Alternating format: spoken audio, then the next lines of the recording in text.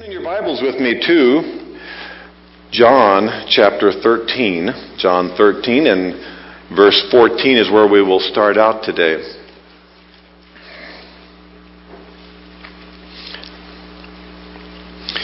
We're going to be wrapping up our study of the one another statements of the New Testament. And the issue that we're looking at today is the issue of being selfless towards one another. Selfless. We'll look at the issue of serving one another, caring one another. There's a lot of overlap, but what does it mean to be others-centered? It is so unlike our human nature to think about others ahead of ourselves, right? Default is about me. Christ was selfless. To leave heaven to come to earth, here, sinful people, dirt, selfless. The epitome of his selflessness was, of course, the cross, where he died for our sins with none of his own. Selfless. So when we think about being a believer in Christ who follows Christ, it's a pretty probing issue to think, am I really Christ-like? The core issue, the core relational issue is, am I others-centered, selfless, like Christ? So we look at the example of Christ as we look at a key passage that uses that little term that we've followed through the New Testament, one another. Chapter 13, verse 14, Jesus says to the disciples, "Now that I, your Lord and teacher, have washed your feet, you should also wash one another's feet. I have set you an example that you should do as I have done to you." Wash one another's feet. What is this about? Well, not too long ago we studied this passage and we realized that Jesus is talking to the disciples the night before he goes to the cross. You could say that it seems like Jesus was kind of on a deadline to transform these 12 men from selfless or selfish to selfless. It was the night before the cross.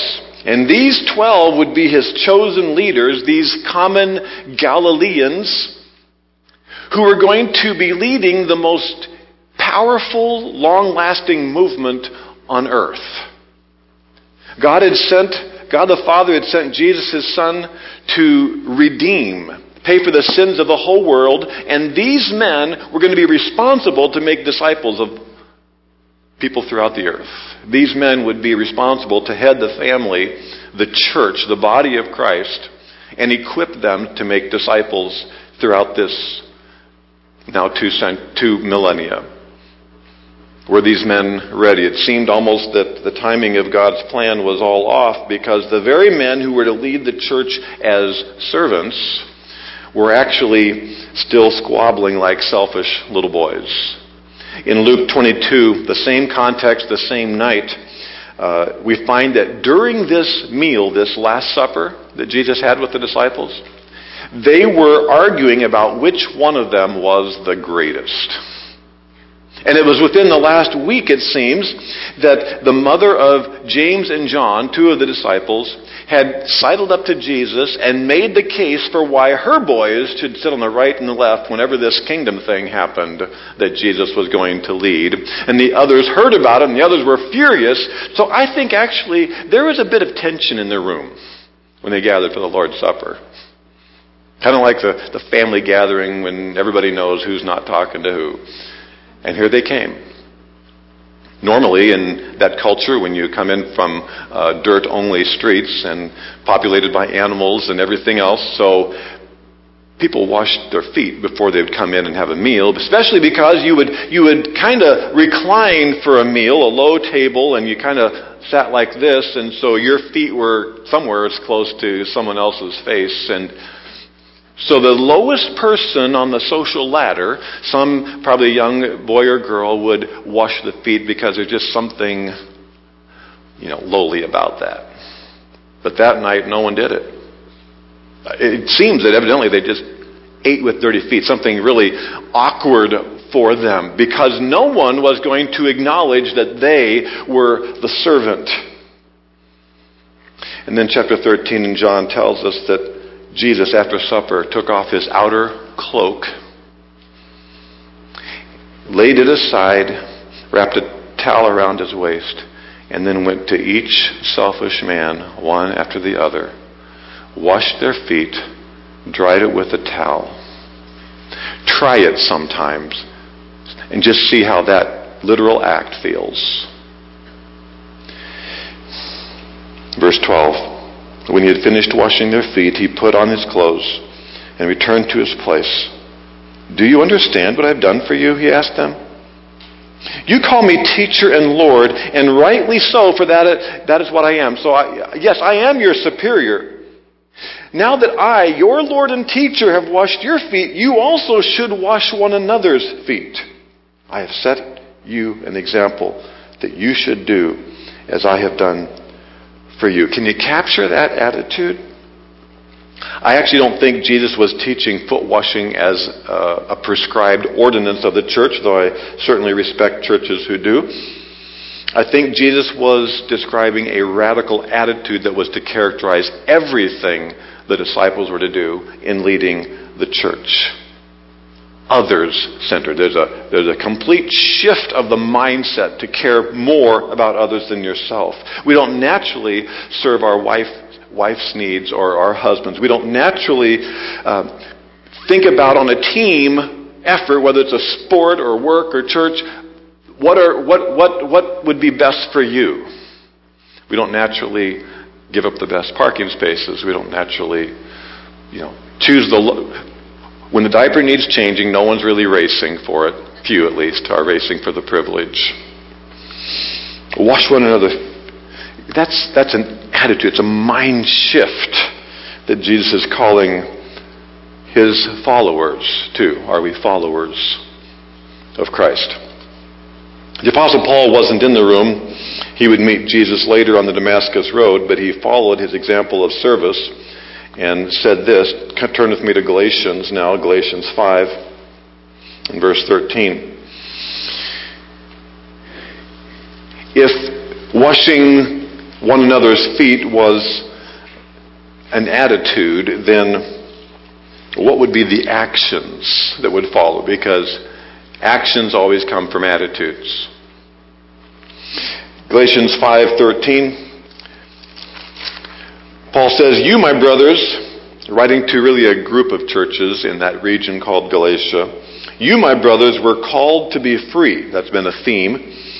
But do not use your freedom to indulge the sinful nature. Rather, here it is, serve one another in love.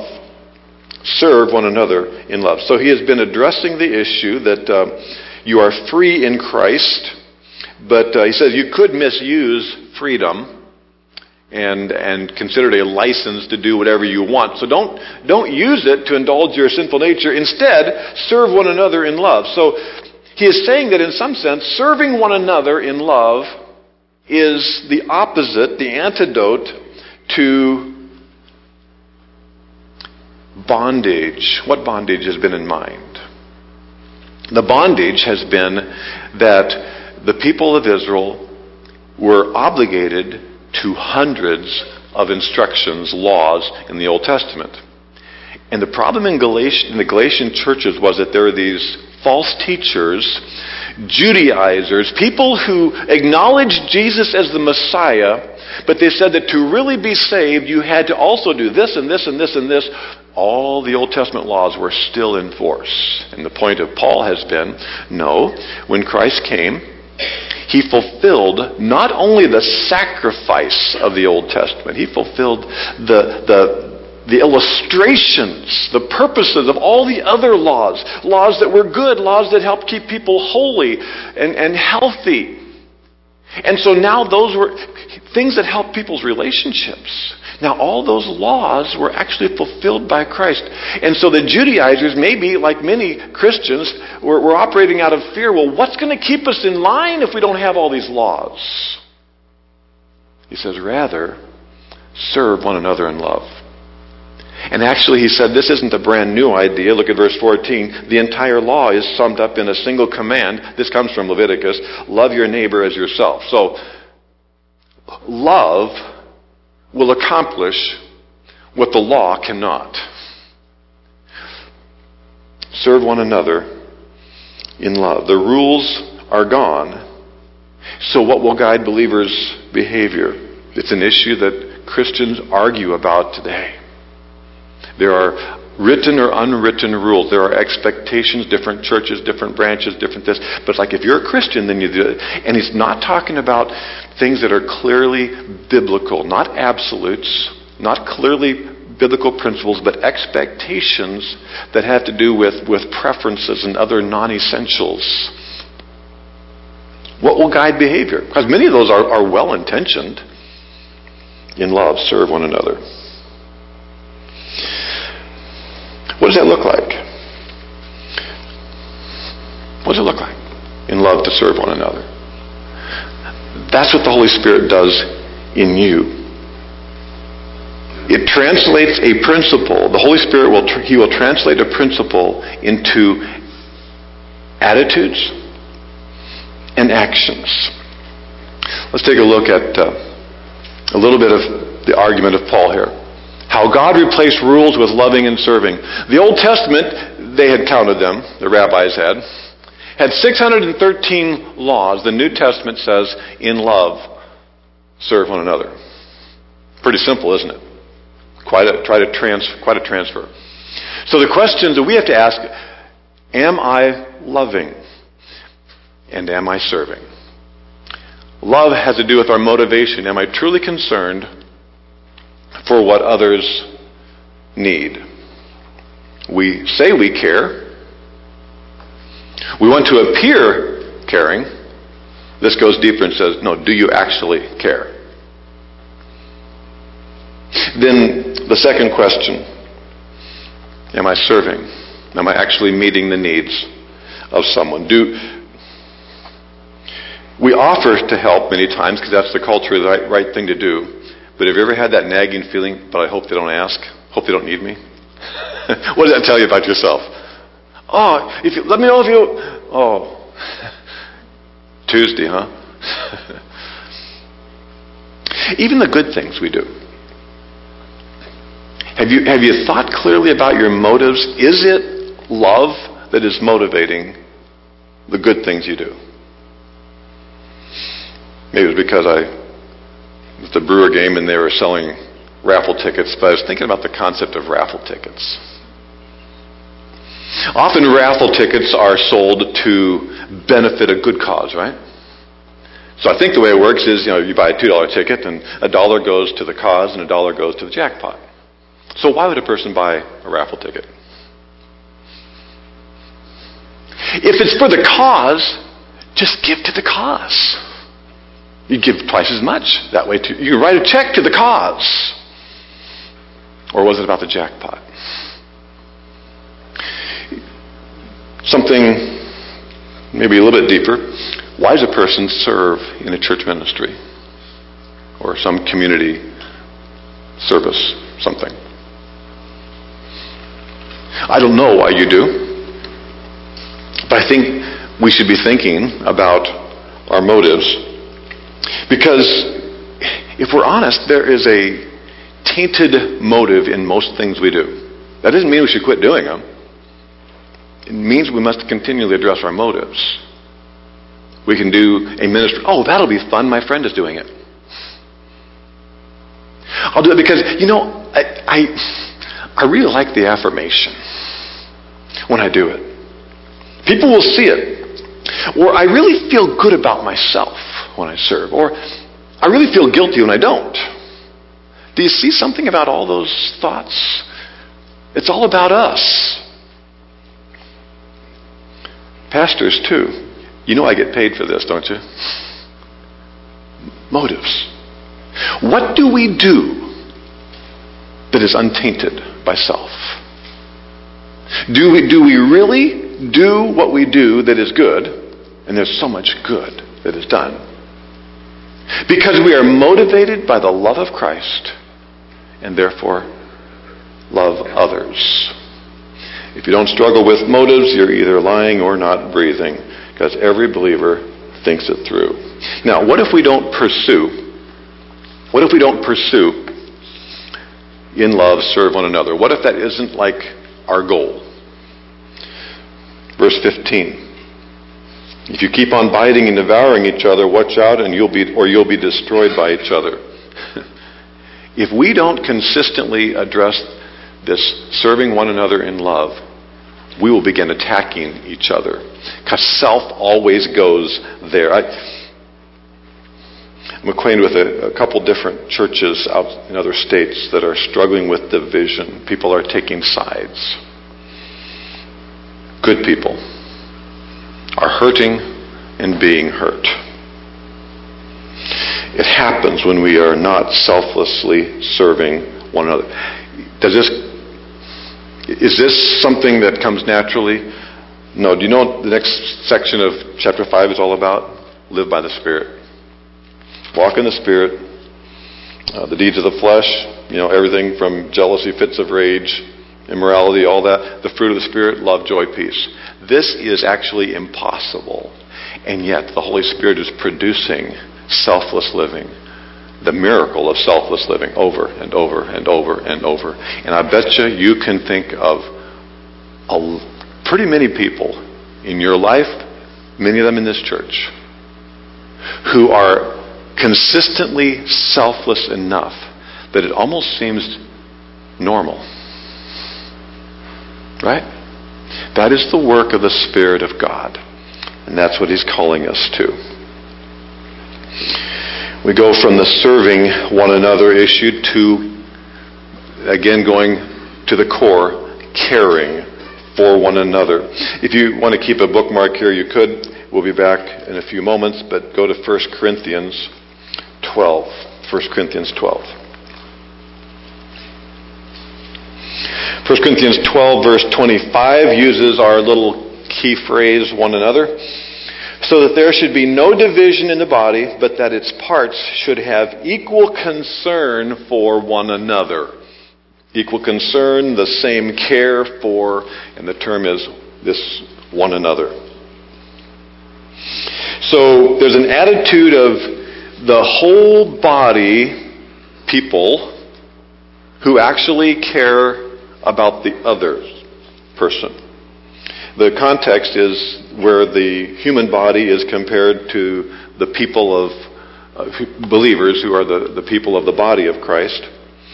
And there's a little bit of humor, I think, even in the way Paul writes, verse 15. If the foot should say, like foot speak, because I'm not a hand, I don't belong to the body, it would not for that reason cease to be part of the body. And if the ear should say, because I'm not an eye, I do not belong to the body, it would not for that reason cease to be part of the body. So, each part of the body, the point is, belongs to the other, and they have to work together. It's hard to tie your shoes without your hands. It's hard to find your shoes without your eyes or your glasses. Paul seems to even have humor in verse 17. If the whole body were an eye, just think about the picture. That might be the inspiration for that little minion in Despicable Me. If the whole body were an eye, where would the sense of hearing be? So he goes on to say, you can't say I don't need you, verse 21. The eye cannot say to the hand, I don't need you. The head cannot say to the feet, I don't need you. You don't know everybody at Open Door Bible Church, but you actually need them in some sense. For the body to be hitting on all cylinders, everyone is needed. Someone paints the room. Someone teaches your children. If some worship song ministered to you today, it's because this group of people you saw up here came at 4 o'clock yesterday, practiced, and then served at 3 services on the weekend. Last Sunday morning I was driving up from Missouri and listening to Pastor Nate speak here, same time you were. For there to be a Facebook Live broadcast takes money to buy equipment and people with skills and gifts and time to make it happen. Everything is part of the body functioning. Thursday night at our board meeting, some of the guys are sharing some shepherding opportunities. This week there was some teaching. Pastor Jim was teaching a class. There's been conversations of encouragement and affirmation and notes written. This is the body functioning for the benefit of others. Other-centeredness. And that's what brings us to verse 25. So that there should be no division in the body, but that its parts, that's us, should have this equal care, mutual care for one another. That's the core attitude. Do I care about what others are going through? When we started this series, and throughout it really, we've been talking about the need to be connected to one another. Because none of this happens if you keep your distance. None of this happens, frankly, if you just walk in and sit and walk out. That's not where the one another happens. Very little of it. Some of the teaching, admonishing, So we've talked about adult Bible fellowships. We've talked about other small group type ministries where you can actually get to know somebody. And so if it seems like there's a theme of like going to an ABF, Adult Bible Fellowship, here's why. As you think about your involvement in an ongoing, consistent group like that, it's not for your benefit. It's not because you like the teacher or teachers or the material they're covering or the particular format, or even that you particularly like that set of people, though I hope all of those things are true. The reason is that you would know people to care for. And that there would be people then who could care for you. But first of all, that you need to know people to care for them. What does that look like? Verse 26. If one part suffers, every part suffers with it. If one part is honored, every part rejoices with it. Or as Jesus said, weep with those who weep, rejoice with those who rejoice. Who shares what you're going through, whether you enjoy it greatly or are really hurting? That's what selflessness is, taking interest.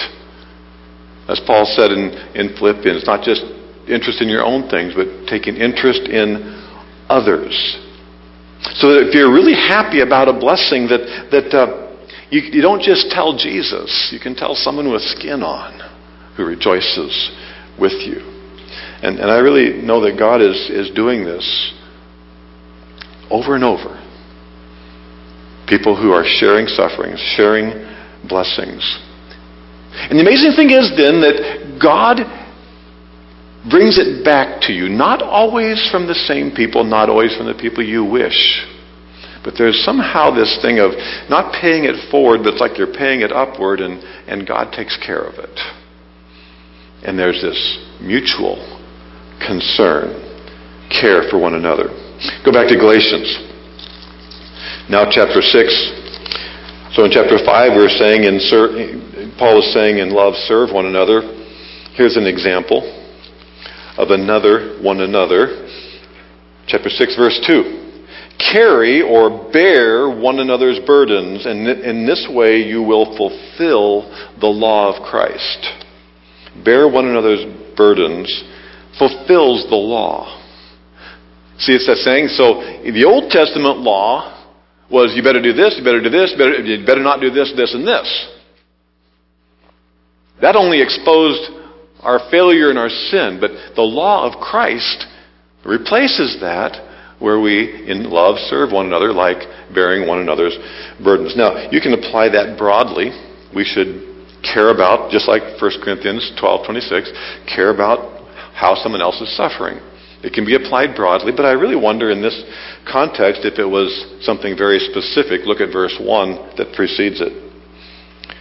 Brothers, if someone is caught in a sin, you who are spiritual should restore him gently. But watch yourself, or you also may be tempted. So the burden that needs to be shared as someone else helps you carry it would be your own struggle with sin, being caught in a sin, or someone else is caught in a sin. There is no greater burden than to be bearing the burden of private, isolated bondage to sin. That's a heavy burden. We're actually supposed to bear that stuff with one another. Is there someone you know well enough that you would share that, or that you would minister to, that you could talk about the things, areas of sin in which you're caught? You care about someone deeply enough. That's for pastors, no? Who's it for? You who are what? Spiritual. So what does it mean to be spiritual? Look at the last part of chapter 5. He's just been talking about it. What does it mean to be spiritual? Does it mean you have a position? Does it mean you're a pastor, a missionary, counselor? To be spiritual is to live by the Spirit. To have the Holy Spirit producing love, joy, peace, patience, kindness in you. You're a growing believer yielding to the Spirit of God. You are equipped to help someone struggling with sin. But be careful lest you be tempted. That could mean a couple of things. Tempted to fall into the same sin, or maybe tempted to be harsh or critical. Maybe it's tempted to be arrogant or proud. Glad I don't have that problem. It's not clear, but we have to approach it with a humility. We have to approach it also with, it says, gentleness. Restore him gently. The word restore was used in the fishing industry in the first century of the mending of nets. Fixing a net that's been torn. How do you fix a net? Let's say you have a tangled net. No, it's like Christmas lights, right? Or a ball of yarn you got a problem with. You very carefully and gently untangle this. That's the picture that we would, when we're helping someone in struggle, you don't attack. You say, tell me, you help bear the burden. First you have to get to know him, because no one will share that burden if they don't know you and thus trust you. This is calling us to long-term close relationships in concentric circles, really. It's the body of Christ. Regularity and meeting each other so we start to visually know some people. And then you get to know some people better because you're in a group. And then you find a couple of close friends because some of these things are very close and personal. It's not all supposed to be a prayer request on the prayer chain. But bear one another's burden. Someone has said a burden shared is half a burden. And I bet you've experienced that where you just kind of unload, get something off your chest, and just the fact that somebody else knows what's happened, it is half a burden. And God uses the body that way. James 5. James 5:16 contains two more one another statements paired together in a single sentence that help us describe this selfless living mindset. The context is about people who are suffering. The context is about praying for those who are suffering. Chapter 5, verse 16. Let's read that verse and then go back to the context. Therefore confess your sins to each other and pray for each other so that you may be healed. The prayer of a righteous man is powerful and effective. Then it gives the example of Elijah and his answered prayer. So the context is prayer. But the specific statements are to confess our sins. The term technically is this one another phrase, allelon. Confess your sins to one another and then pray for one another. Pray for one another about what? Well, healing is in the context, but so is sin. Confess your sin and pray for one another. Go back to the beginning of the paragraph, really, verse 13. Is any one of you in trouble? Or the word is like suffering. And so it's again in broad terms, all kinds of suffering there could be. What should you do? Pray. You're probably pretty good at that. If you're going through something hard, you call out to God. Individual prayer perhaps is in mind. Is anyone happy? Let him sing praises. So something great's happened. Give God the credit and thank you, Lord. So that's like the first step. Is any one of you sick? He should call the elders of the church to pray over him and anoint him with oil in the name of the Lord. And the prayer offered in faith will make the sick person well, and the Lord will raise him up. If he has sinned, he will be forgiven. Therefore, confess your sins one to another. Okay, so that's another step. Besides praying for yourself, ask the elders to pray. That's appropriate. We have done that. The anointing with oil is interesting, and again, I respect those who believe this is to be a regular kind of a ceremony.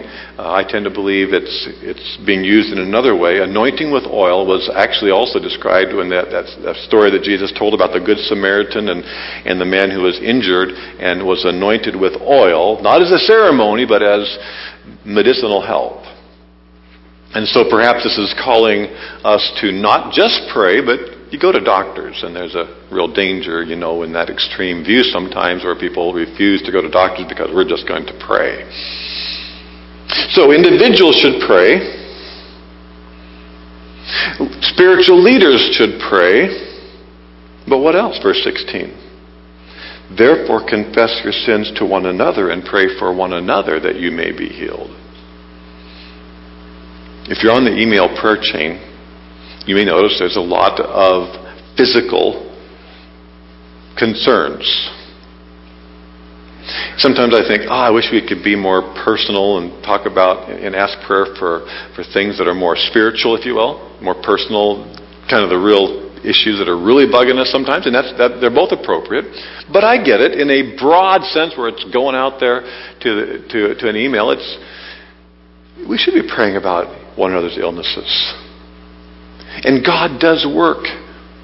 There are stories in Open Door Bible Church of how God has healed. I can introduce you to some people. We should be praying for one another. But what's this about confess your sins to one another and pray for one another? Is this saying that sickness is because of sin? Well, in one sense, all sickness is because of sin. Blame Adam for that. It's a sinful world, and we're all on the path to death, so we're not all going to get over everything. But this seems to suggest that there is sometimes that sin issues are responsible for some sickness. Who doesn't know someone who died because of drug use, alcoholism, STDs, gluttony, reckless driving? There's all some sin issues that are tangled in our physical. It doesn't mean that every physical at all. It doesn't mean that at all. But just we should be praying about whatever is going on without judgment. In fact, verse 15, where it says the sick person, he will make the sick person well. That word for sick is a little bit different, and it's actually the word for exhaustion or weariness, in addition to physical things. And I wonder if he meant to use it because he knows that sometimes it's just stress. Can stress make you sick? Who hasn't had a doctor tell you, are you under a lot of stress? It does affect your immune system or whatever.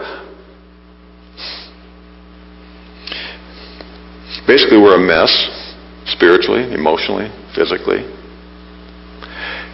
And we should be connected enough to one another that we are praying about those things for one another. Without blame, it's probably this sin in your life. On the other hand, I didn't do anything wrong.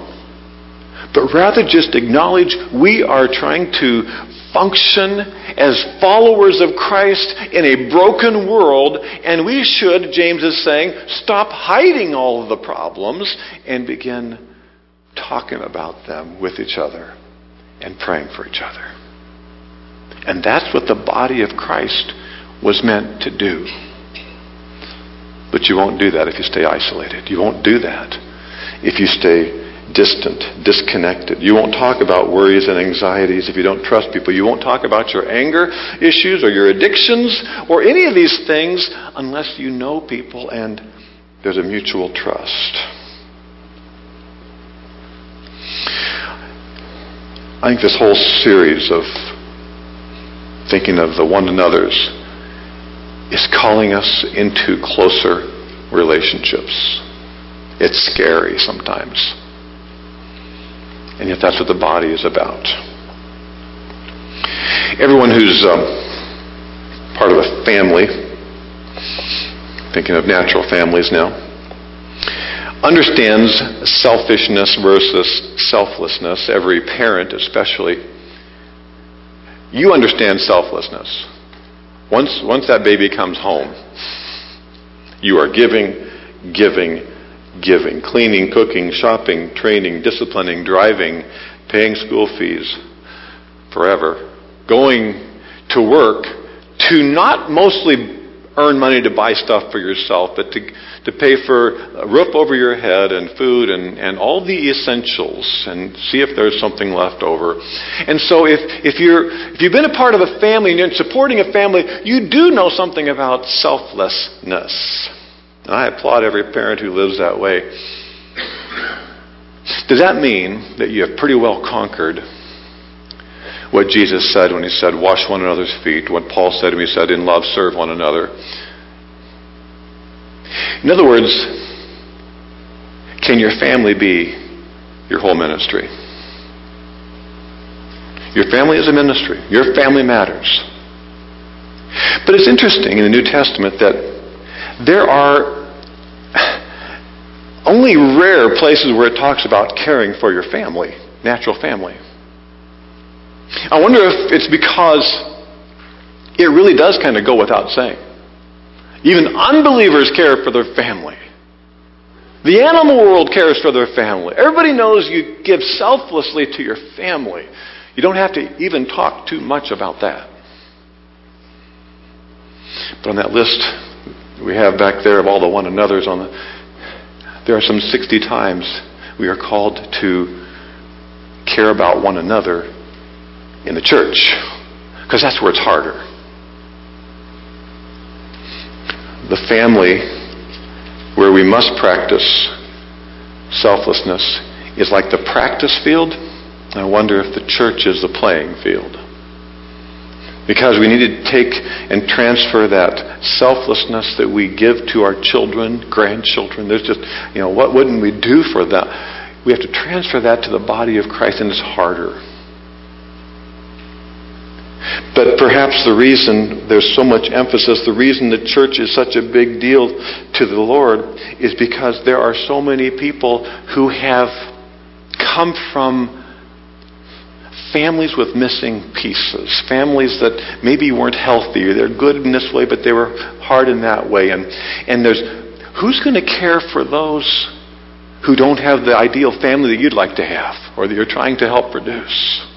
That's why we have to have one another. Because what God does in the body of Christ is that He pulls together everybody with all of their healthy and unhealthy backgrounds and missing pieces and this problem and this strength, and He throws us all together, and there is this network of people that if they are all functioning, they begin to serve these needs for one another, and the body of Christ is built up to do what? Its purpose of making disciples of all nations. And the reason that doesn't happen so many times, our purpose of reaching, is because we are not strong in our connection with one another. So I trust that these passages and these studies have helped to stimulate our willingness to connect closer, or maybe connect again to the body of Christ to be used in each other's lives. A couple of final evaluation questions. Number one, involvement. Am I involved with believers the way I sense God wants me to be? You have the Spirit of God. I don't know what that is. Am I involved the way I sense? What next step is God showing me? Is there I should. And what obstacle or excuse must I address to connect with other believers more personally? What have we said, what have we thought, what have we felt is keeping us from the connections we should have? Number two, this issue we looked at today, selflessness. Do I care about others and serve as God wants me to? What attitude problem has God shown me? Is there something that the Spirit touched you with, I just don't think that way, do I? And then, what act of service is God prompting in me, because attitudes are not authentic until they are seen in actions? What acts of service might there be that God is moving you toward? Christ came to earth because we were His priority. We are never more like Christ than when others become our priority. Let's pray. Father in heaven, thank you for sending your Son in complete love for the world, that whoever would believe in Him and what He accomplished by His death and resurrection would not perish, but would have eternal life. Thank you for that incredible truth. Pray for each one here that we would have embraced, trusted in what you have done on the cross and proven when you rose again as our only solution to sin. Thank you for then joining us to yourself, that we are truly a new creature in Christ. But then thank you for joining us to one another as the body of Christ. Help us to make that connection real, authentic, and personal and active. We trust you, Lord, just to continue to work in our church family, that we would grow in our grace towards you, but also in our love for one another. In Jesus' name, amen.